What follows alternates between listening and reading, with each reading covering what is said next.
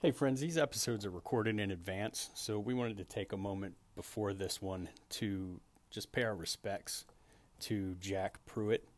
Jack passed away September 16th, this past Thursday, and he was the brand manager of Benjamin Franklin Plumbing under Authority Brands. Jack joined Benjamin Franklin Plumbing under Clockworks in 2008 and has been part of the franchise ever since. Jack was a strong advocate of Benjamin Franklin Plumbing, and frankly, he's a strong advocate of the plumbing trade in general. He had a real passion for bringing kids into the plumbing trade and giving them a shot at freedom, frankly, and financial success that so many of us have found in the plumbing trades. Nate and I had the opportunity to actually eat some ice cream with Jack this past June and hang out with him and chat for a little bit, and the same thing that strikes us every time we hang out with Jack struck us then as well, that he was just a fountain of optimism and smiles and just the most caring guy. And we at the Waste No Day podcast and Benjamin Franklin Plumbing will certainly miss Jack. Yeah, well, I think it's a combination of hard work and opportunity, right? And what drove me is I really couldn't fail. My wife and I were so far in debt that if I failed, it was going to be an ugly situation. And so I worked harder than I ever had in my entire life to get there. And, a couple of things that I look at that helps me, and I think, as business owners say, what can help them, I look at having that family support is important. If you're married or you have a partner, parents, or whatever it is, and when you go home at night, sometimes you just might need a hug. Welcome to the Waste No Day podcast, a podcast specifically for and about the home services industry as it relates to plumbing, heating, air conditioning, and electrical. More than a podcast, Waste No Day is a credo, a determination, a mindset. It is a never-ending discipline. It is a refuse to lose pursuit. It is a wake-up call every morning to waste no day. Now here's your hosts, Brian Burton and Nate Minnick.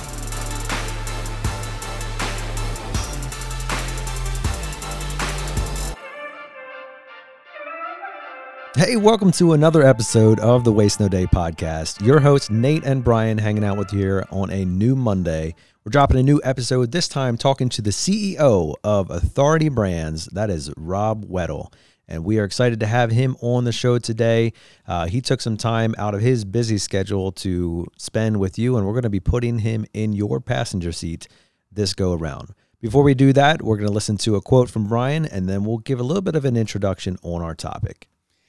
If you're just saying, hey, I'm doing this, I'm working to make money, I'm working to increase my status, if that's all there is, I think you will find out that it's meaningless. Tony Dungy. Yeah, that's a good one there. And anybody who has started a business, considered starting a business, or has risen to any level of ownership or at least high-level management, those types of things, or has aspirations to do so, if all your end goal is just financial gain and fame and publicity, it's going to be a coin toss, man, as to whether that works out or not. Every business owner should have a passion inside of them that is driving the reason that they're moving forward. And I can almost guarantee you that in the home services industry specifically, the people who started these businesses or who are currently operating them have a servant heart inside of them that honestly cares about taking care of people in need. And we see that even in our own employees as well, even if not at the owner level, but at a frontline perspective. So many of our employees and so many of the good natured, just fantastic people in the home services industry are servants at heart. And there's a passion inside of them that drives them to do what they do that is beyond money, that is beyond fame. Now, we like to back those up with money and fame or money and attaboys and those types of things as well. And we believe that good customer service will lead to that. But at the heart of the matter, there's a passion and a desire to serve. Even if you're talking about two technicians who both drive yellow 1-hour vans and both are here specifically to make money, even if you're talking about those two individuals, if one of them, his sole purpose is to show up and make money and go home, and the other one's sole purpose is to, and we see this all the time, to be the number one producing technician in 1 hour. The one with the goal outside of just making money itself is going to make far more money than the one whose goal is just to make money. Right. And it's no different in the management world. It's no different in take us and some other managers, for instance. If my goal is just to make as much as I possibly can as a manager versus my goal being, I don't know if it's my goal, but my passion being bringing young men and women out of, trade school or high school or wherever, just doing absolutely nothing off their mom's couch, the basement, and showing them a career path, and then having them, hit me up on Facebook or see me at the grocery store with my wife later and talk about how we as an organization changed the course of their lives. That's a bigger goal, a bigger vision, something bigger to reach for. And the money just happens to show up. Yeah, Brian, you have a certain perspective. I mean, coming from your background, sort of that, I don't want to say rags to riches, but, a version of that. We couldn't afford rags. A version of that where, Baby wipes. This has literally changed. It's changed your life. This career path and the opportunities that have come with it has altered the trajectory of where you could have been, right? You have many, many friends who did not have the same endpoint and unfortunately have already seen their endpoint in life that did not get these opportunities or chose to not take advantage of them. That's right. And I would say by and large didn't get these opportunities. It's easy to say like anybody could have done what I did, but had I not had certain people like my Uncle Tony reach out and my Uncle Scott and Tom Drake reach out and say, here's an opportunity. Come with me, sit in the passenger seat, or oftentimes old Ford van, sit on this bucket in the middle between the passenger and driver seat and hold on tight. Where's the seatbelt at, Uncle? You see that come along back there? Strap it on. Exactly. It was whatever I could do. I mean, I didn't want to be doing that stuff necessarily. I'd rather be hanging out as a teenager, but those are the things that got me to where I'm at now, and not everybody had that opportunity. So it wouldn't be fair to say that everyone had the same opportunity in my neighborhood in Detroit, because not everybody did. I got put on a path and got to learn plumbing, and then went to Las Vegas and got to learn the more professional selling aspect of it, and really pursued that hard, and then ended up back plumbing here where I was promoted to management, and off we're running. And what I like to do, the most rewarding thing I do is certainly not cashing a paycheck. The most rewarding thing I do is get tagged on social media and thanked and grabbed at the grocery store or at the gas station as I'm filling up. Mugged at the grocery store. Yeah, that's rewarding. But is the gratitude shown to me by somebody, and it makes me feel like I got to pay this back a little bit, like I got to return the favor a little bit. But that's just my thing. That's my worthwhile goal, the reason that I do this. And everyone might have a slightly differing one, but to Nate's point, it's just that just saying I'm here to make money, not going to leave you all that fulfilled, and probably not going to get you all that far. I mean, I was listening, we both listened to the To The Point podcast. They're doing the part 2 of the 7 focuses of management with Ken Goodrich, out of the E-Myth revisited book by Ken Goodrich and Michael Gerber. And he went into great depth. Actually heard Ken vulnerable, I think, for the first time, despite knowing him since 2004, when he was just really kind of waxing on about, don't just make it about the money. He was saying, I could get literally anything money could buy at this point in my life, and I've had all the toys that money offered, and it was clear that it carried so little weight to him at this point compared to having good friends and having his family and his wife and, Sadie, his very famous dog in the HVAC industry. Yeah, Brian. In fact, that type of thinking resonates in our particular organization that Brian and I work for, in that our core focus, like if you would ask us what our core values are, we've talked about that before. They're professionalism, empathy, drive, and gratitude. But our core focus is actually to provide high dollar opportunities for our team. And we find that message really echoes in the hearts and desires of new people coming on, because they're like, oh, wait a minute, that doesn't have anything to do with HVAC, plumbing, or electrical. You're right, it doesn't. And while we do exist to provide that service to our clients, we don't exist to provide that service to our own people. We exist to provide a ladder, an opportunity, a pathway for you to take yourself from here to there. In fact, famously, Bill Hybels has used that very apt description to explain what leadership is. Leadership is simply the ability to take somebody from point A to point B. And we're doing that as a leadership group to our employees, or at least attempting to do so, from a financial, from an emotional, and from a trade and technical perspective, taking them from here to there and allowing them the opportunities to grow both in the trade and in their pocketbook along the way.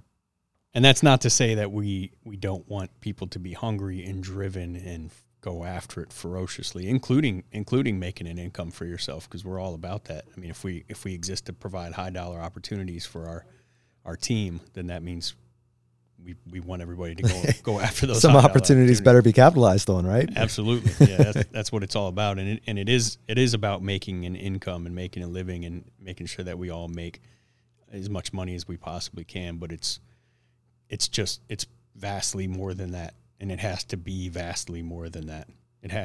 Something else has to matter.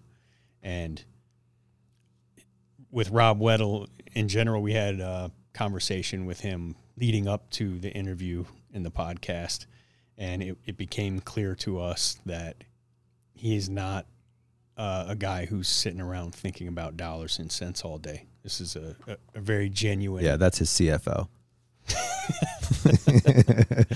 This is a very genuine, heartfelt human being that we thought was a really good guy, and we were kind of reminded that he was at our company Christmas party in 2019, because he lives not too far from us, and his mom lives about 40 minutes from us, and he's just a good, humble guy, very, very genuine. He shared with us that, I don't know, maybe he doesn't want us to share this part, but too late. Here we go.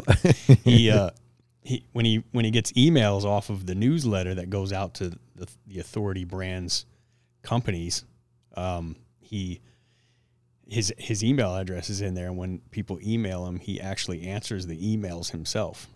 Yes, reads the responses and replies with like, "Hey, would you like to have a conversation? Let's talk sometime." And a lot of times it's people venting. They're frustrated. They think he's like just this silver spoon, ivory tower guy.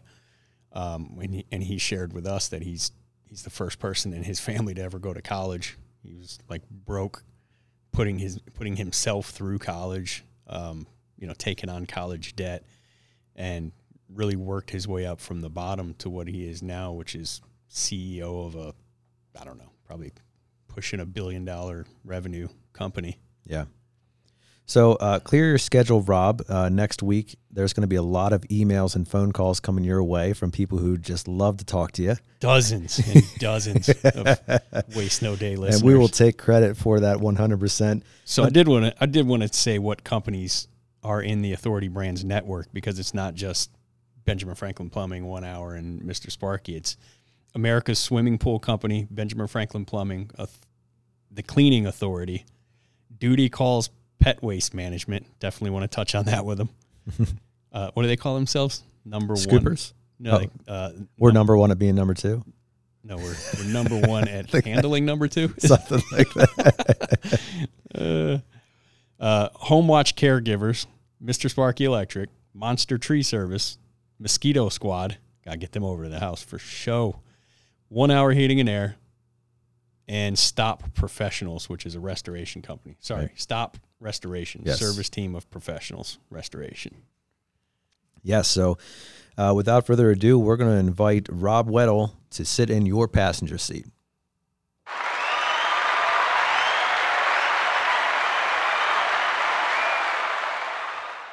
Our guest today is Rob Weddle. He began his career in franchising in 2002 as a franchisee of the Cleaning Authority.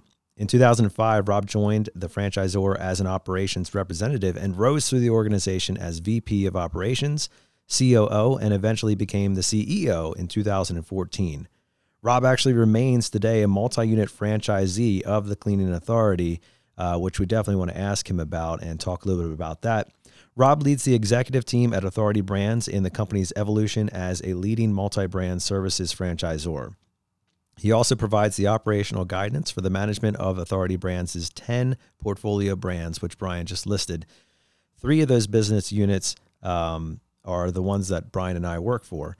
Since 2014, Rob led the company through 9 brand acquisitions, oversaw substantial gains in unit counts, system sales, and earnings growth. Rob has a Bachelor of Arts from Dickinson College and an MBA from Vanderbilt University's Owen Graduate School of Management. Welcome to the show, Rob. Thanks, Brian. How you doing today? Great. Good to talk to you again.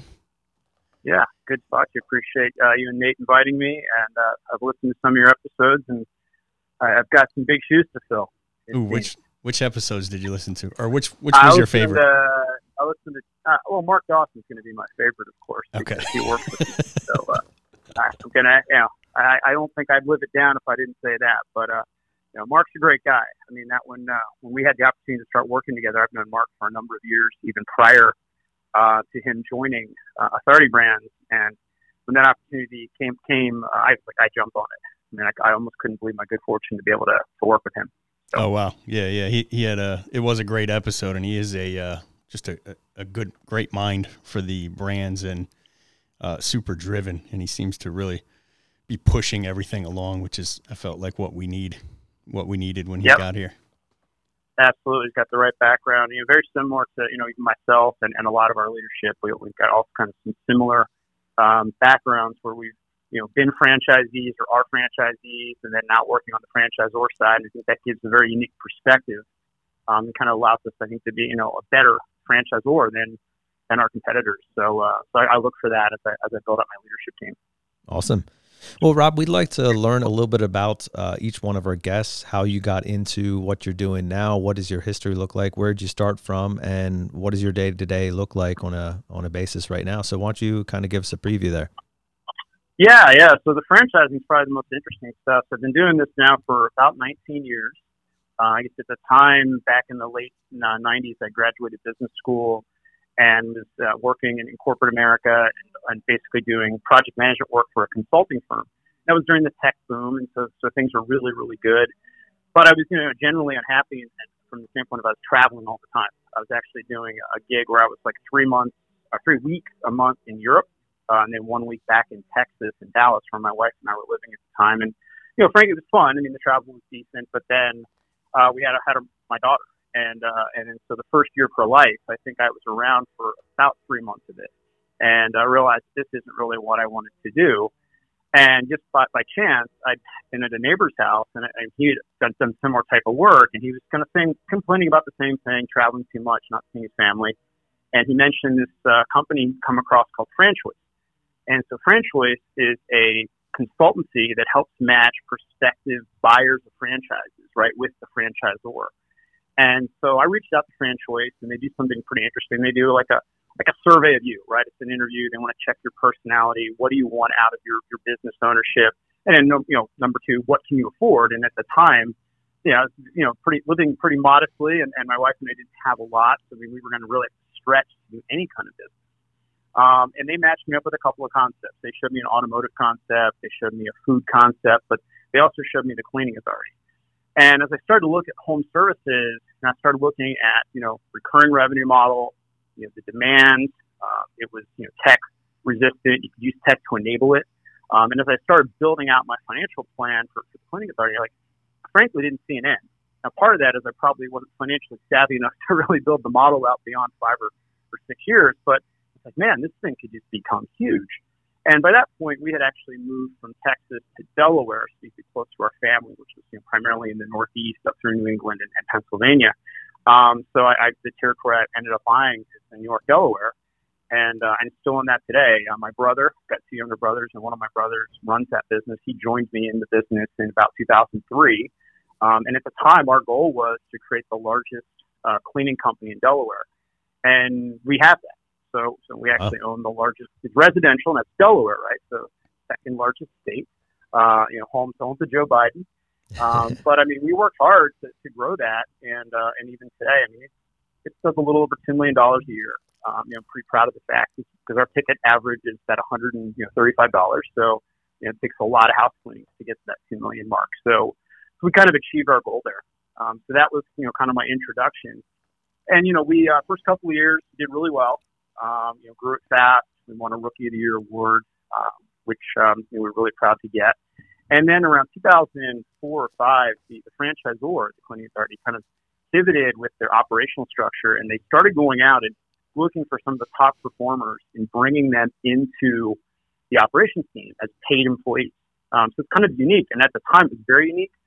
Today we actually employ that across the majority of our brands, where we go out and try to find the best operators and bring them in either through a formal basis or an informal basis, things like the peer groups and the Pinnacle Group, which I know you guys are familiar with, to kind of work with the other folks in the system. Because, one of the great powers of franchising is that people are all doing the same business, and they can share those ideas and all kind of, the ship will rise when everybody's, kind of helping. So I joined the franchisor in 2005. As kind of on a part-time basis. And then in 2009, they invited me to actually move to Maryland and become the VP. And I took them up on that offer, and it was good timing. My kids were getting into elementary school, and the schools in Maryland are really good. So my wife was like, yep, let's take that shot. And we did it. And then in 2012 or 13, the founder promoted me to COO. And then in 2014, he actually sold the business. Founder of the Cleaning Authority, two founders. Sold it to private equity for the first time. So we were bought by a division of PNC Bank. You guys are familiar with that banking format. And they actually bought the business with the idea of this Authority Brands concept, because the Cleaning Authority up to that point had actually built some pretty interesting things in franchising. I mentioned the operational structure. That was one piece. The other thing is they built a very robust local marketing program that they administered and helped franchisees continue to grow. Even today, the average Cleaning Authority owner, I think, is doing somewhere near like $1.3, $1.4 million. And in the industry, the average is more like 600 or 700, right? So an average Cleaning Authority is double the size of an average Mary Maid or Molly Maid. So they built a really good engine there. They also made a huge investment in IT. So they built a custom software. It's actually on its fourth iteration at this stage to allow a franchisee to pretty much take a candidate from their first, contact, whether back in the day it's a phone call. Today it's, digital, or could still be a phone call, puts them in the system, tracks every interaction they ever have. You put all your employees in there, tracks every interaction those employees have, generates just a ton of reports. And it's a really good system to allow a franchisee to monitor their business, anywhere in the world. They can see what's going on, and it really projects what's going to happen. So we can look at KPIs and pretty much tell you in the next 6 months where your business is going to be, if you're doing X, Y, and Z. So really robust stuff, but needless to say, because we built all that, PNC's vision, along with mine, was that, hey, we could go out to market, find other franchisors, and kind of bring them in. And we used to joke, we're going to TCAize them and kind of make, fill in the gaps, see where there was some opportunity. So we kind of went on a mission for a couple of years and investigated, franchise concepts. We looked at pretty much every home service concept you can think of, and ultimately that culminated in 2017. Authority Brands was formed, where we actually acquired a business called Home Watch Caregivers. So that was the first business, and that's an in-home elder care model. So not your traditional home service, but it is an in-home service, and there's actually quite a bit of synergy, particularly on the back end, kind of put that together and create Authority Brands. Home Watch today is, a top 10 in-home care business. It's actually been, one of our fastest growers. It's more than doubled the last 3 years. So it's, really, really tremendous business. So Authority Brands was in 17. A year later, PNC, like many private equity firms, right, they make their money when they sell the company. So what they decided to do is go to market. And at that point, we were kind of on the radar. So there was a lot of suitors out there. There's other home service platforms. You guys may have heard of Service Brands, Neighborly, First Service. These are three of the biggies. And some of those had been trading as well. So there was a lot of interest in the market for another brand.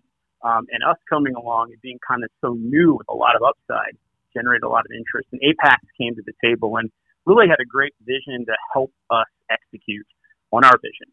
And so immediately, once we were in process with them, we started on kind of a tear of acquisition over the first 9 months. We added America's Swimming Pools in 2018. We added Mosquito Squad in 18. And then in 2019, really transformationally, we overnight doubled the business when we added the 3 trade brands, the Ben Franklin Plumbing, 1 Hour HVAC and air conditioning, and Mr. Sparky Electric. So that was really phenomenal for us. I mean, at that point, again, doubled the business, put us over $1 billion in system revenue. And then we spent a number of months, kind of pulling it all together. And you guys have been around at that time, so you may have recalled, carving that business out of Direct Energy. You may have unfortunately felt a little bit of pain through that transition. I do apologize for that. It was a lot of work on everybody's part. But I would say that, look back to, in 2019, well, right after it happened, I remember going to an FLT meeting down in Miami, and I don't know if Scott or Matt were there. I'm trying to think if I don't remember. I feel like those guys are on vacation a lot, so that's good. They have a great life. So they, I don't think they were there. I only know them to work very hard all the time, Rob. I don't know what you've heard, but that's all Nate. No, you know what? I mean, what I love about these guys is they epitomize kind of the goal of business ownership, right? I mean, they build a successful business. They're providing great opportunities for dozens of employees, including you guys, right, to rise up and provide that lifestyle. So someday, right, you can be them. And I think that's kind of what I like when we encounter business owners and we work with them. Those are the people that I really want to, follow and understand what they're doing, because that's the model, right? I mean, somebody who buys a business and works themselves into the ground, I mean, it can work that way, but man, it doesn't seem like the right approach. And I know a lot of times when I talk to those kind of owners, they're generally frustrated and it isn't what it wants to, what they want it to be, right? But what I think people miss out on is if you had seen, Matt and Scott 20 years ago, 25 years ago, 30 years ago, right, when they were getting started out, the hard work they put in to get to that, building that foundation, that's the stuff that I think that's really important. And that's the stuff that unfortunately gets lost because nobody talks to them when they're building that. They're nose to the grindstone, they're working hard, they're making it happen. No one's paying any attention. And then when they become successful, I think sometimes in business, people look at that and go, well, they're successful. They just it was given to them, or they just got there. And that's not the case at all, right? I mean, almost all the entrepreneurs I know, I have very similar stories where they started, hard scrabble with nothing. They worked hard. They got to where they wanted to be. There were some inflection points along the way. And then, here we are today, and they're running this enormous, successful company. And sometimes people lose sight of the fact that it was, there were some lean days, as well. So anyway, I know we've been going through a lot of information here. So again, we spent a lot of time after acquiring Clockwork, kind of just transforming the business, added a lot to my leadership team. And that's when Mark came on. We added a number of other executives that literally doubled everything, overnight. And then beginning in 2020, we were primed and ready to go to continue down our path of acquisition and kind of continue to build the home services. And of course, COVID struck. And I think, COVID was there's certainly not anything good about it at all, but I certainly think as an organization, we were pretty well positioned to handle it because as we made all these acquisitions, one thing we never did is we never forced all the businesses to come to one place. We allowed them to continue to operate in whatever city, that they were already operating in. So we kind of had a virtual company, already in place. And so we were able to pivot pretty quickly, kind of align how we were going to operate. And then we went about really focusing in on the franchise owners. I mean, I told them right out of the gate, like the first meeting we had when COVID struck, I'm like, nobody closes. I'm like, that's the number one thing is we're not going to let somebody, lose their business because of this, because it's not their fault. It's not our fault, but we can do something about it. So, again, that was March, right? Who knew what was going to happen? So we made a few decisions and restructuring some things to kind of give us some runway and then went out and tried to help the franchisees. I know we were doing daily webinars. I don't know if you guys attended any of those, and a lot of it was around PPP loans. And I think Mark had told me that within the trades, you guys got somewhere near like $24 million in PPP loans across the system, which is tremendous. I think at the end of the day, it was more than half of our franchise owners across the entire system. At the time, there were roughly 700 franchise owners. I think it's like 480 out of 700 got PPP loans. And I know we did, really help kind of facilitate some of that and guide it. I mean, certainly the owners have to do all the work with the documentation, but just showing people, kind of the process. I have a neighbor that owns a private business, and he and I were talking, and his family had no idea how it all worked. They were in a non-competitive business, so I helped him too. I was like, man, you guys got to save your concierge business, and this is going to be the path. So, we used it for what it was, and then, fortunately, as you guys know, I mean, all the states pretty much came out and said, yeah, a lot of these home services can stay open, right? Nobody forced you to close down. And then demand just skyrocketed, right? As people were sheltering in place and deciding to make home improvements and use their house to a level they probably never used it before. So, consequently in 2020, I think all of our brands, excluding the cleaning business, had record years. The cleaning business really suffered from two things. One, just the reality of the type of stuff it is. You're going in and touching everything in someone's home. And then there were actually certain states that shut it down. States like Michigan, New York, California. I mean, some of the states that you might expect. Pennsylvania is interesting. They were pretty aggressive as well with kind of holding down certain businesses. Yeah. But again, we've come out of it. Yeah, you guys. We saw that. Yep. Yeah, I mean, your governor up there is, I won't get political, but he was kind of talking out of both sides of his mouth a little bit. I know he's very frustrating for people that were working and living up there. And I actually have a second business. I own another cleaning business in Harrisburg. So I'm familiar with the terrain. And I remember that my manager up there would call and say, can we open today? And I'm like, let's see what the governor says, right? That was kind of our daily thing. And we got through it, though. But yeah, I mean, it was a test for everybody. I mean, it's great for home services in that, we did really well. I think all home services did. And I think it really helped show the value. I mean, we had a pretty good year in franchise sales across the brands as well as people were displaced from their jobs and started hearing that, hey, I want to buy a business and I can't buy a gym, they're closed, right? Or I can't buy a sub shop because they don't let anybody sit in there. And, oh man, I can go buy a home service business and they're booming, right? And so it really, I think, kind of highlighted some of the positive features of home services.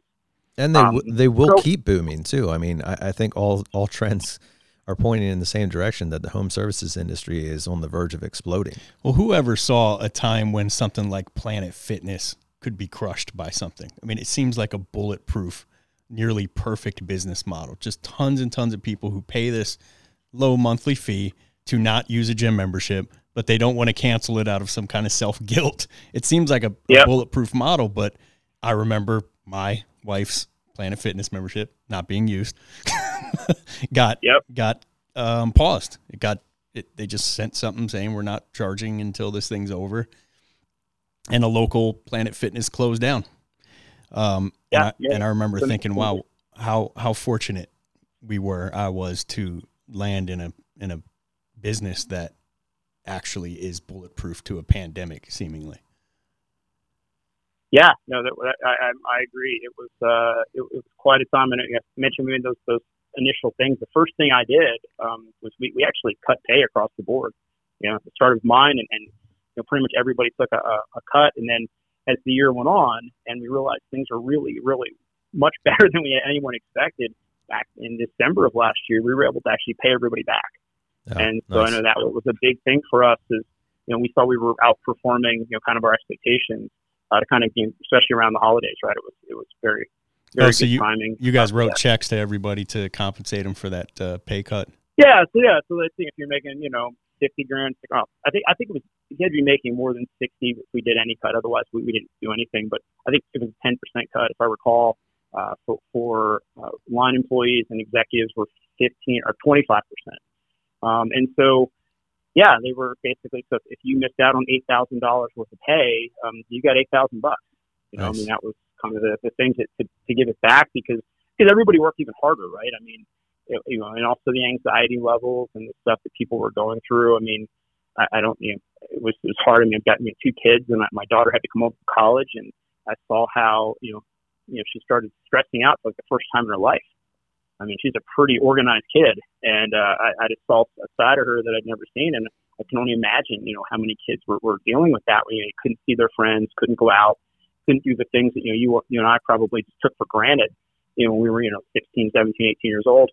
And I think even today, right, it's still kind of, causing a little bit of grief for kids. And my son goes back to school in 2 weeks, and he's 16. He can't wait. Like he just cannot wait to be able to see his friends every day. Right. Which, I think it's good that's happening. Although I certainly know there's still quite a bit of risk out there and stuff that we're still evaluating every day. Absolutely, Rob.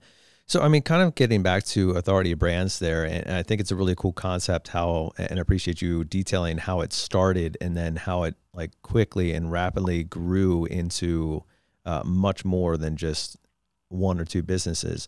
What is kind of the general philosophy that Authority Brands is looking to do as they continue to grow and expand the businesses and the different industries that they're involved in? Yeah, that's a great question. I think we're really looking to be in the right types of businesses. We were kind of already talked about, things that are kind of recession-proof or are kind of bulletproof to some level. And so we're going to continue to look for those things that can create large-scale models. When you aggregate the entire system, at this point it's at 850 owners.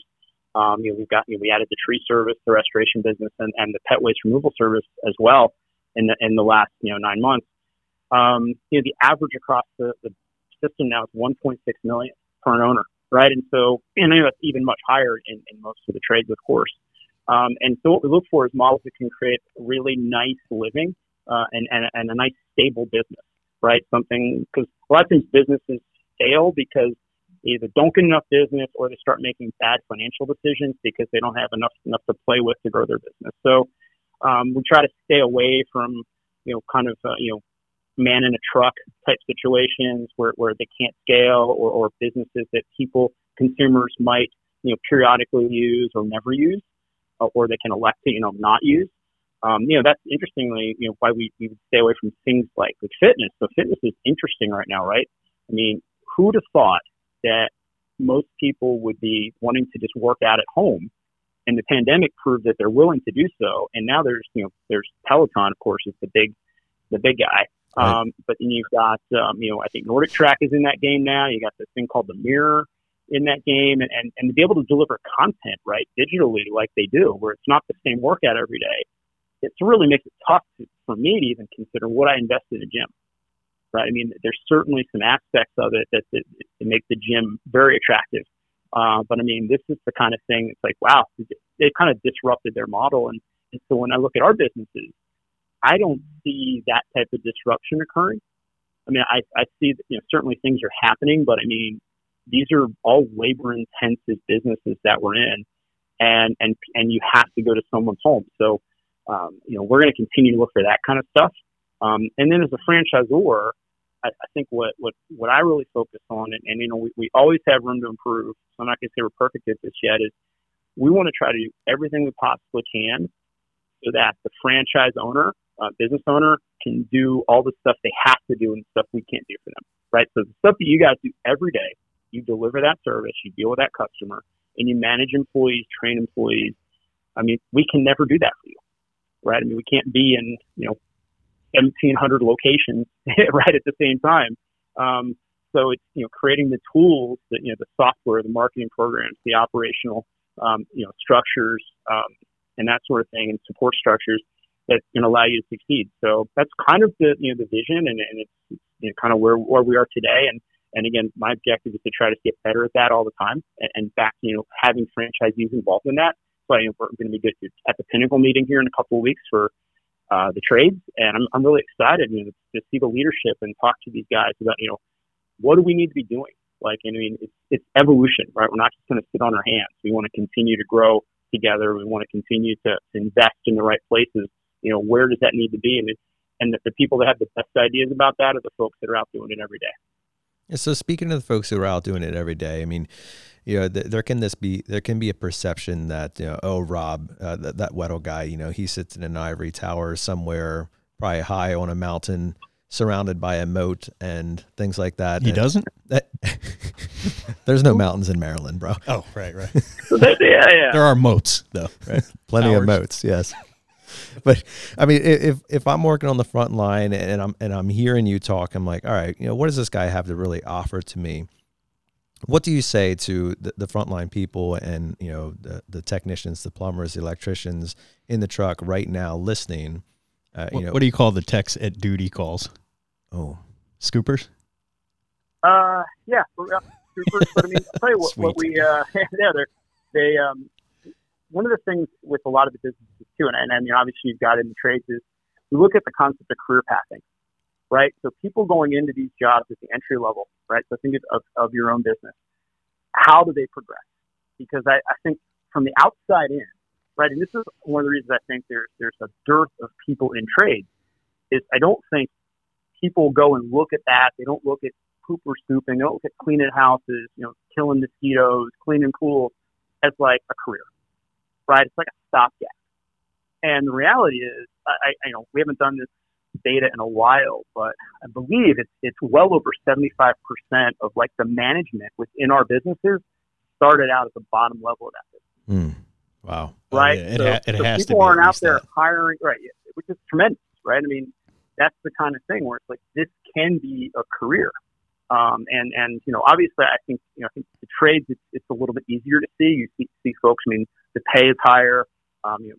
We do the payroll here for the corporate locations, and I see what you can have technicians in their 20s, clearing six figures. I mean, that's phenomenal, and then you look at, some of our other businesses, you've got the managers that are, in their early 20s, mid 20s, making, $70,000 to $90,000 a year running the location for somebody. And it's like, but they started out, cleaning a house or spraying for mosquitoes or cleaning pools. And, that's kind of the messaging we try to help franchisees with when they're out there recruiting, and then give them the tools and the training programs, right? I mean, you guys have Success Academy. All of the brands have, online training programs to help take those people to the next level, because while a lot of these businesses seem simple, nothing's simple, right? It's devil's in the details, and they really need to, focus on how to professionalize that business. And I think that's one of the things I saw when we took on, the Clockwork brands, was the professionalization that had already occurred. And that was really attractive to us, right? It was really attractive to see uniform guys. I mean, they're wearing proper, protective equipment. They put shoe covers on to come in your house. I mean, that's not normal. You guys know that, right? And that's the type of thing that wins the consumer, and the level of service that and professionalism that I don't think people even understand exists, right? They're used to, there's some dirty person in a truck. And it's like, that's not the case. Yeah, it's right? very true. They're used to worrying about oil being leaked in their driveway when a contractor shows up, whereas right. we train to park in front of the house and have weekly truck inspections and fill out truck care reports. I was interviewing a potential apprentice coming from a completely different industry. He's 22 years old, Chris, this morning, and I guess he's a millennial, maybe, right? Still a millennial at 22. Yeah. Well, I was listening to a podcast the other day talking about the millennial generation and the generation coming up behind them as being very, they want pathways, even more than money. They want to see growth. So they did all these surveys of millennials, and despite that they tend to only be at a company for 3 years or less on average, they at like 85%, they said that in this, so I can't remember who the survey is by. Maybe I'll go find out, and then Nate can edit it in post. But they said over 80% of surveyed millennials stated that they wanted to retire at the current company they're at.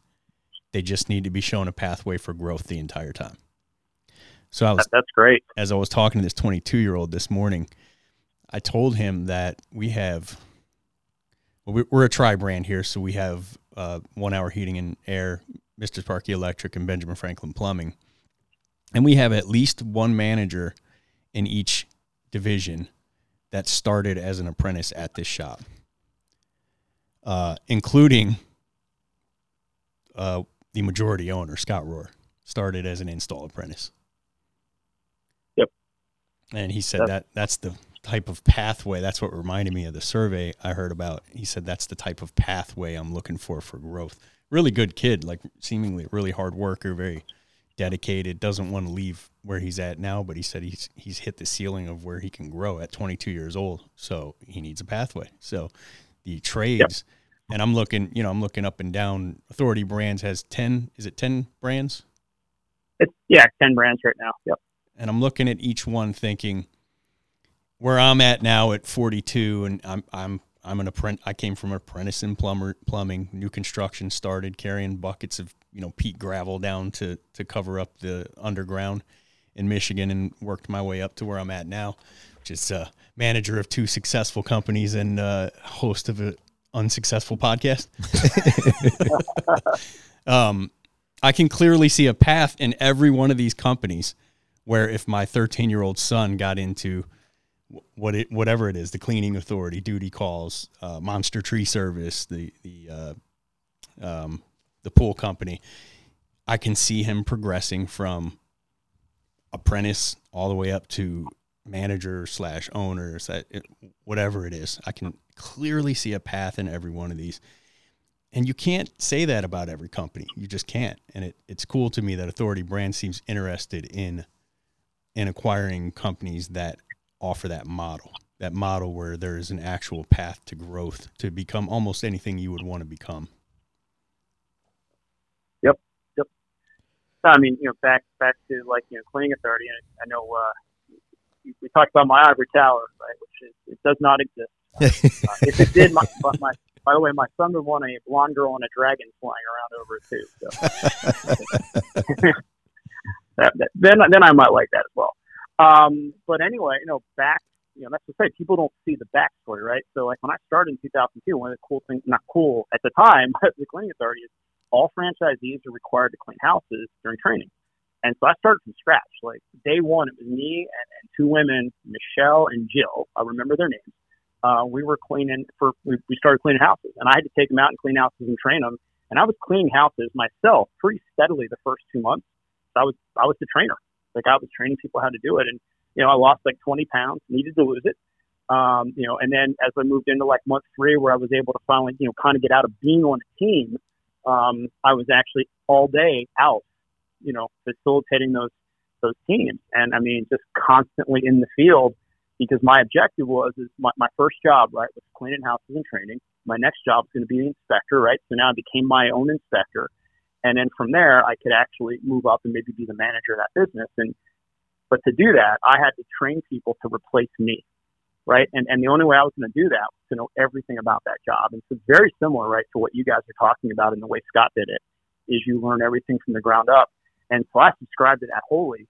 And when I see our owners come in and they want to look for shortcuts, and I think we all know where shortcuts get you, right? I mean, the hard work, you need to want to put it all in and understand everything, understand the entire game. Don't make the game's not going to get easier because you don't like to do something, right? So that's a challenge, but that's how I believe it needs to be. Yeah, Rob. So I'm curious because you're sitting in a chair that probably has a bigger perspective on the nation and trends of the trades than most. And what's your thought on the disruption that's coming into the field from Amazon or Angie's List or places like that, where they're offering prepaid service, right? So $89 buys you an HVAC tune-up, or $1,700 buys you a water heater installation, those types of things. What's your thought on how that's going to impact the home services industry with these prepaid packages coming into the market? Well, you guys maybe caught me a little flat-footed because I don't really have as much information on those things as you're describing them. But what I will say is we've seen this in some of the other industries when it's all price cutting, right? So at the end of the day, though, who's going to do this work, and how are they going to make money? We've seen Amazon. We've seen the Amazon effect, frankly, for a number of years, where Amazon has been attempting to enter home services, and where they'll fail is they can't actually deliver the service, right? That they're not able to find enough people or the right people to deliver it on a consistent basis and to do it with quality. And so ultimately it doesn't make it. I think it was about 6-7 years ago, there was a cleaning one out there called HomeJoy that was doing the same thing. And they had a bunch of venture capital behind them, and everybody thought, well, everyone's just going to digitally get their cleaning service, and they couldn't fulfill anything. And so they kind of went away. And, so I don't know if these things are going to go away, but I'll point to the fact, nothing's free.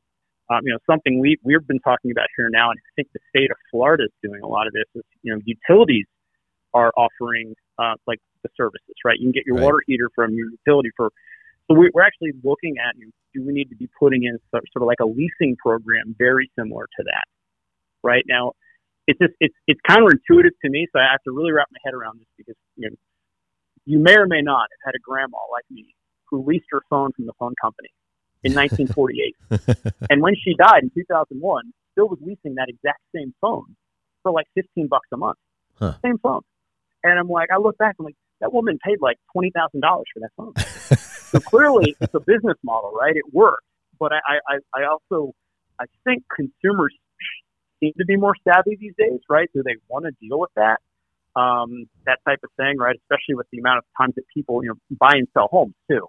I mean, again, my grandmother lived in the exact same home her entire life.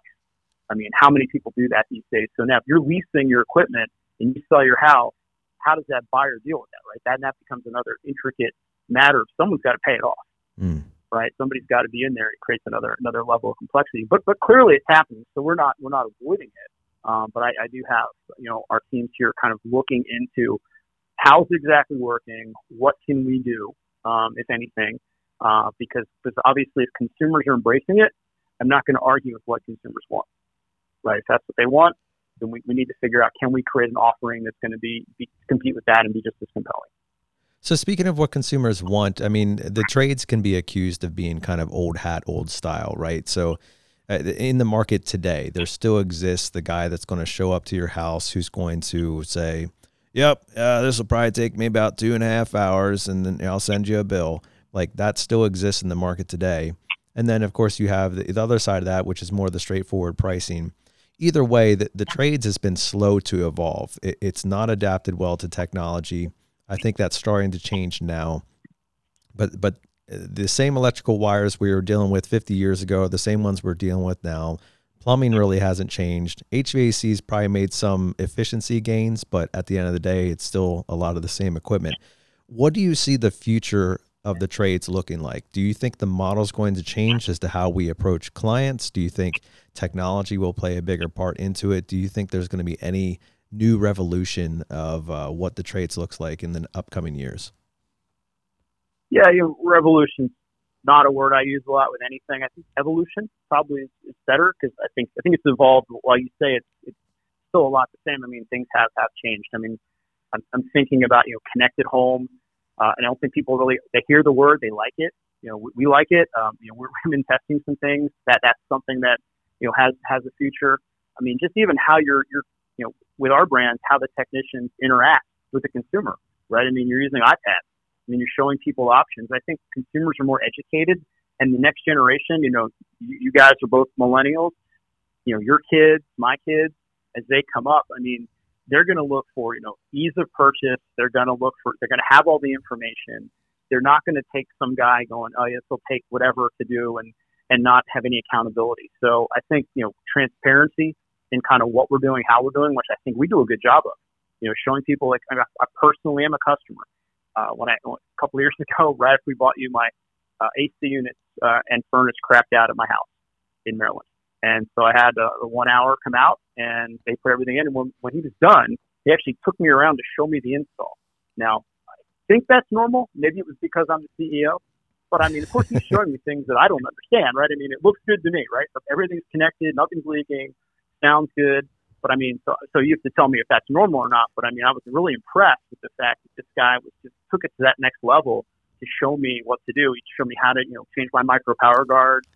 And, I mean, I thought that was tremendous. And I think that's what I think consumers are going to be more accustomed to, right? As the more we do it, the more they're going to get accustomed to it. And I think we're in a good position to capitalize on that. Yeah, as it turns out, I believe your mom's a customer as well. Here, my mom is now a customer. I think We may starting about an hour ago. We may or may not have a crew over there installing your mom's system as we speak, and one Mr. Rohr install manager who may or may not be going there as it started and as it's wrapping up. Well, and yes, most installers, lead installers, are taught by our franchise to show the homeowner everything that was done. I know even as a plumbing tech before I got out of a truck, part of what I did post job was to walk the homeowner around and say, this was taken care of, this was taken care of. I love to take pics before and after as well and say, this is what it looks like now. Not sure if you remember, here's what it looked like before we got started, just to kind of see wow, it looks a lot better. Yeah, I think online, right? I mean, digital places try to they can only really compete on price, right? But I think consumers want reliability. I mean, I'll flash back to, a year ago, that same brand new system developed an issue, and apparently some of the fittings that they had been experimenting with, some new type of fitting, it failed on one of the AC units. And so the guy's out fixing it, and he took it upon himself, like, look, he goes, we put that same fitting on the other one. He goes, I'm going to replace that one today too. He goes, because I'll be out here in 6 months if I don't. Right. And so that type of reliability and transparency, I think that's the type of thing that's going to keep me as a customer forever. And again, just like anything, not every business is for everybody. You got to look at, like, who are we targeting, and can we maintain that? And so I think, we're targeting middle class and up in our brands, and I think we can continue to keep them for basically life if we do a good job. Absolutely, and that is certainly the hope. Now, Rob, as you mentioned, you're continuing to look for home services industries to add to Authority Brands' portfolio. What might be a preview of some of those ideas or some industries you're looking into? Yeah, I got to be careful here depending on who listens. A ton of competition right now out there for doing exactly what we do. And in fact, I had a person who just recently started a competing home services platform reach out and say, hey, I'd love to get to talk to you and get your ideas on things. I'm like, yeah, I don't think so. But, the secret sauce, right? We don't want to give it up. But, think of anything that's scalable, the people are going to use on a regular basis or at least, recurring to some level. Things that are not going to get disrupted by technology, right? There's not going to be robots taking over or ultimately people saying, I can forego that, right? So, I mean, you can probably come up with some of those on your own, but yeah, anything around the house, anything, helping, to do it for me. I really think that, you guys are part of that generation that really brought that into the forefront and made it acceptable. And then, our kids' generation, they know nothing else, right? They're constantly looking, but their thing is they're going to want to make it easy to do, right? And so a lot of our focus here at corporate with our brand is consumer digital engagement. Like, how do we engage our consumers in a digital manner easily so we can become the easiest to do business with? Because that's going to win. It's going to win over price, right? And we're easy to do business with. We're reliable, professional. Yeah, it might cost a little bit more, but they don't even have the time to go out and shop, 100 different prices. They don't want to, right? They'd rather just, boom, you did it right, you're good, we're going to move on. These people pay $8 for coffee, right? So I'm not too concerned about what we're charging for things. Yeah, we had, as this airs, we had Lance Sinclair on the podcast last week, and we did some quick math and realized he has paid Starbucks about $50,000 over his lifetime. $50,000 to Starbucks. and you don't see Starbucks going around going, man, what are we going to do when McDonald's starts at $2 for coffee? They don't care, right? I mean, they continue to provide the experience. And I actually read something this morning about that. Like, their big pivot has been the drive-thru. Right. I mean, prior to that, they were kind of a city-only type thing, and as they moved into suburban America, they become great at drive-thrus. And Chick-fil-A is another one like that. Chick-fil-A, I heard, is trying out like the 4-lane drive-thru.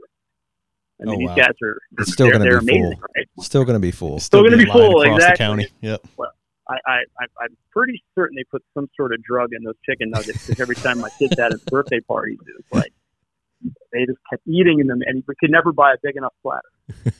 Yeah, we've started taking our drive trip vacations. Great thing about Pennsylvania, much like where you're at, is we can drive to so many great beach destinations within a few hours. Yep. We've actually started doing Saturday to Saturday because the only time I ever think to want Chick-fil-A is on the way there or on the way home, which used to be Sunday to Sunday, and they're closed. So we actually had to change up our vacation. Thank you, Chick-fil-A. Yeah. Think about them, right? I mean, they actually disrupted an entire business model, and that is malls. I mean, prior to Chick-fil-A, malls actually have rules. You have to be open on Sunday. And Chick-fil-A's are in malls and in the food court, and they're closed. Oh, I didn't know that. I didn't know there was a rule about that. That's amazing. Well, I only know this because a number of years ago, we actually did an experiment where we actually did a kiosk for home services in a mall here in Maryland. And we were working with GPP, with the company. They're their nationwide mall landlord. Now, I don't know how they've done through the pandemic, but they were. And that was one of, like, in the contract, it's like, you have to be open, right? And all these things. And then all of a sudden Chick-fil-A shows up, and I'm like, well, they're not going to be open. And so these guys have enough power, right, enough influence that they're able to get people, because consumers are demanding, we want a Chick-fil-A, right? We want to have those things. And so I'd love to say that we could someday have our brands be that iconic. It's hard, but I certainly think as we continue to grow, we have opportunity there. I mean, one other thing I didn't mention about our brands is, most of them are actually 1, 2, or 3 in their market right now. 1 Hour's number 1. Mr. Sparky's number 1. I mean, Cleaning Authority, I think, is number 1 this year. AFC's number 1. It's really exciting to have, category leaders, as a part of Authority Brands. And as we continue to add locations across the country, we stand a better chance of engaging consumers and becoming a household name. Well, I don't think you'll hear any complaints if we start shutting down on Sundays. That would probably be okay. It'd be okay with the text. Well, the consumer might have a concern. Well, let me ask you that. That's an interesting. I know I'm not supposed to ask you questions, so I'll ask you one. Oh, no. Interview away, Rob. This will be a first for interview. us. All right. We're going to flip the script. No, I've actually heard that one of the things that employers are doing in your space to attract labor is saying, look, there's no on call, because Absolutely. That's unattractive to people that want to have a life. We are going to edit this part out because some of our techs listen, not many, but some. No, absolutely. The no on call thing is becoming something that employers are being forced to do, because as we were talking about, the generation up and coming, which I think it said 70% of the workforce, under the executive level by 2025 will be millennials, 70%. Yep. And what we found with the majority of them ourselves in hiring so many of them is they don't like the on-call. They want to be done at a certain time or near a certain time, and once they're home, not be called back out. And we ourselves have implemented some new systems and shifts whereby we have 2 guys who work Tuesday through Saturday, so they're always off Sunday and Monday. We have 1 guy who always works Sunday through Thursday, so he's off Friday and Saturday, so we have the weekend covered. And then we have a shift that is noon to 8, where it's somebody who likes starting a little bit later and doesn't mind getting home a little bit later, so we can hit the later calls. Now, we still have on-call rotations for that extra time, but I do think we're moving toward that model fully, where if you have an on-call at night, you have somebody who's on that shift who doesn't mind, can't really get up in the morning and doesn't mind being out late. That's probably where it's headed. I think it's great. I mean, I grew up in the 70s, and I mean, I remember stuff was closed all the time, right? I mean, it's just over time we've gotten to this 24/7 mentality, and you can argue whether it's healthy or not. But I know as somebody who I don't want to necessarily work a 24/7 job, and I never have ever, and that's one of the things why I chose cleaning back in the day was Monday through Friday, kind of still is. I mean, we occasionally do some Saturdays if if there's a holiday or bad weather. But by and large, I mean, it's you'll find most house cleaning companies are open 8 to 5 Monday through Friday. Oh, absolutely. Right? The tough part for us is if your mom's kitchen faucet handle breaks off at night and she can't get the main shutoff turned off, we need somebody to get out there and get that thing shut off for her. It doesn't necessarily have to do the long repair tonight. Yeah. There can be levels, but you're right. I mean, having that nice balance of what's a true emergency versus a want, right? And that's something you got, obviously you're able to judge and deal with. Yeah, and that's where it gets a little tough for some techs. They don't, if it's just a clogged toilet and they have two other toilets working, they don't really want to go there at 11 o'clock at night. But then if you go out, like I came here from Las Vegas, people work insanely oddball shifts all over the Vegas Valley. So you have to be a 24-hour company there because 9 to 5 jobs are not all that common there. So somebody might get off work at 4 a.m. and that's when they want somebody to come over right before they go to bed, or they get off at 2 a.m. or what have you. So you have some places, I'm guessing New York City might be a lot like that because they say it's the city that never sleeps, but some places that are kind of, all 24-hour places where you kind of need shifts. But I think the shift model actually works. You just have to find people who are willing to take the oddball shift. Maybe you compensate them a little bit more, or that's just kind of their nature. Night owls. Yeah. No, you're right. Interestingly, I remember our cleaning authority guy in Las Vegas, he told me there's 24-hour cleaning companies there. That's the only place. Wow. It's because of because of what you described, right? If people are working an oddball shift, like they can't have somebody there during the day when they're sleeping, right? Because their whole life is, a second or third shift. So I get it. Makes sense. Now, Rob, we're bringing in for a landing here, and I do find it interesting that you are a business owner yourself, and you started off like on the front lines yourself. So I would ask you to inspire the listeners that we have. What was it that you had within you? What was the most important decisions or attitudes that you held and made to get yourself from literally cleaning houses to now CEO of a major North American company? Yeah, well, I think it's a combination of hard work and opportunity, right? And I'd say, what drove me is I really couldn't fail. My wife and I were so far in debt that if I failed, it was going to be an ugly situation. And so I worked harder than I ever had in my entire life to get there. And, a couple of things that I look at that helped me, and I think, as business owners say, what can help them, I look at, whenever you own your own business, having that family support is important. If you're married or you have a partner or if it's, your parents or whatever it is, having them all be on the same page, because, it's like the hardest thing you can ever do. And when you go home at night, sometimes you just might need a hug, it's going to be okay. Tomorrow's another day. And if you go home and you get an "I told you so," that's just not going to work. Right. So that's one, the number, and I talked earlier about this one, having money to do the thing you're going to do. So, if you got, X amount of dollars, don't try to do something that requires X plus, because if you're in that boat, you're apt to make bad decisions, or short-sighted decisions and set yourself up to fail. I think another thing, and this is particular to franchising, is can you be disciplined? Can you follow systems? And, I think for me, I really took off when I really started regimenting my life. I get up every day between, 4:30 and 5:30. I work out in the morning. So I want to kind of get a fresh start of the day and just feel good and clear my head and then go, right? And then work as long as I possibly need to. So, and then I'd say that the final one, and this is the one it's hard to judge this. I think Mike Tyson has that famous quote of, everybody has a plan until they get punched in the face, right? And it's like, how do you judge whether that person has that, right? And I think small business ownership really exposes that, because especially when you're starting out, your leadership is so important because you're doing everything. You have to inspire your employees. You have to deal with your customers. You've got to handle the office. You've got to handle your vendors. You've got to build this whole thing.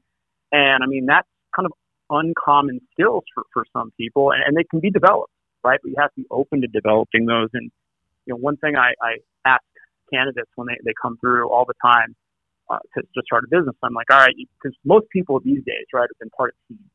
And my question is always rhetorical, but I'm like, don't answer this. But, on those teams, when there were successes, what was your role, right? Were you leading that team, or were you kind of part of the team and kind of following along? Because if you were in that section following, business ownership could expose you, right? So if you were on the lead front, you've got a much better chance, right, of succeeding in kind of what you're doing, again, back for all the reasons I mentioned. So, that's for anybody out there that's looking to, go into business for yourself or start, do your own thing. I mean, those are some things that I would certainly keep in the back of my mind. Absolutely. Hey, good stuff today, Rob. We really appreciate you spending some time with us. We can't let you go without asking you a couple fun questions at the end here. All right, go for it. All right. A serious one to start off for you. What are you reading or listening to right now?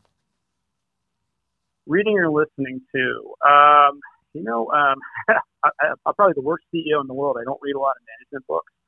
I tend to really try to keep up with, read the Wall Street Journal every day and, other newspapers to kind of stay apprised of current events. I read industry magazines on franchising to kind of follow, what are the trends there. And, there's a number, it'd be a completely different podcast, but a number of trends that are happening in franchising that we're trying to stay out of. So I do that, and don't really, I'm just going to start listening to your podcast more often. Obviously, yeah. By and large, obviously, yeah. This episode for sure, huh? That's why it was so daunting, with Tim Kennedy, because I'm like, I've heard that guy on Rogan, I've heard him on Jocko, and I'm like, oh my God. Yeah, that was a heck of a treat for us, for sure. Yeah, I'm going to be pretty boring. But yeah, so that's kind of what I deal with. All right. What was your first live concert? First live concert would have been Rush. Oh, long time ago, back in the 80s. Nice. All right. You going to catch them on the retro tour? I don't know if they're still out there. Yeah, well, I think the drummer passed. Yeah, just not too long ago, right? Yeah, year or two. Yeah, but yeah. So now, these days, especially with COVID, right? Not a lot of concerts. I was looking into a few prior to that, but maybe we'll get back into it again. All right. How do you take your steak?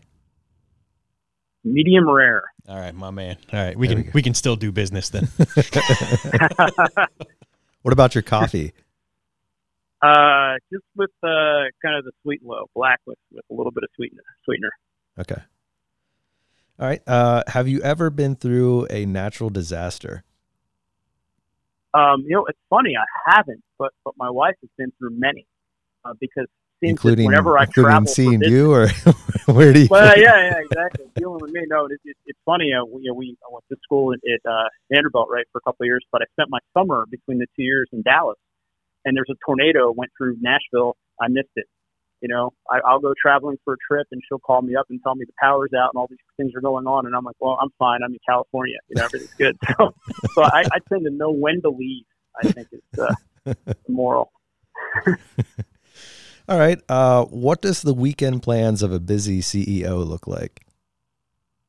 I've got a vice, and that is I like to handicap horse races. So I spend a lot of times on Saturdays watching horse racing from New York, Belmont, Saratoga, California, Del Mar, and Santa Anita, and my wife and I actually have a very small share in a racehorse in California. She's very slow. Do not bet her, but we enjoy it. What's the name? And then of course spending time with family. Her name is Samanda. So it's named after a couple of the owners' wives and girlfriends. I'm always curious about how the horses get these names that are like not names at all. Yeah, it can be anything you want, right? And then a lot of times there's a derivative of maybe the mom or the dad, right? And you see a little bit of that, and then sometimes just random, or named after a person. Yeah. All right, last one for you. Since you have such extensive history of cleaning houses, do you clean your own house? I don't do the deep cleaning. I'm a customer of the cleaning authority, as everyone should be. But I can tell you this: I have a fastidious side where I can't stand clutter, and so I'm constantly picking up, cleaning up, and my wife gets mad because sometimes I throw things out that she's like, "Well, I was saving that." I'm like, "Well, it sat there for 2 days. I threw it out."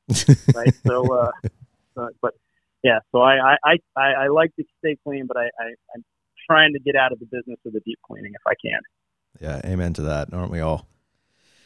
All right, Rob. Well, we appreciate your time again today. Thanks so much for stopping by our show. We've enjoyed our time with you, learning more about the Authority brands as well as what you do on a day-to-day basis. Thanks for speaking into the lives of our technicians. Yeah, we appreciate you coming on, and we look forward to seeing you in Orlando in October. All All right, Brian, Nate, appreciate it. Take care, guys. Thanks, Rob. Bye. All right. Well, we hope you enjoyed this episode of Waste No Day podcast spent with Rob Weddle. It was good talking to him, and we really appreciate him taking some time out of his busy days to sit by and hang out with us. It was great. And we hope you enjoyed learning more about the Authority brands as well as what the future of our trades looks like. And we're looking forward to spending more time discussing the future of our trades in upcoming episodes, as well as what we can do to challenge you and to make your life a little bit better, to challenge you to become a little bit better yourself. So thanks so much for listening to the Waste No Day podcast. Hit us up, find us on social media. You can also leave some comments or reviews for us on the podcast. We'd love to hear from you about your ideas for topics or guests. And as always, we challenge you every single day to wake up each morning ready to make yourself better and ready to waste no day.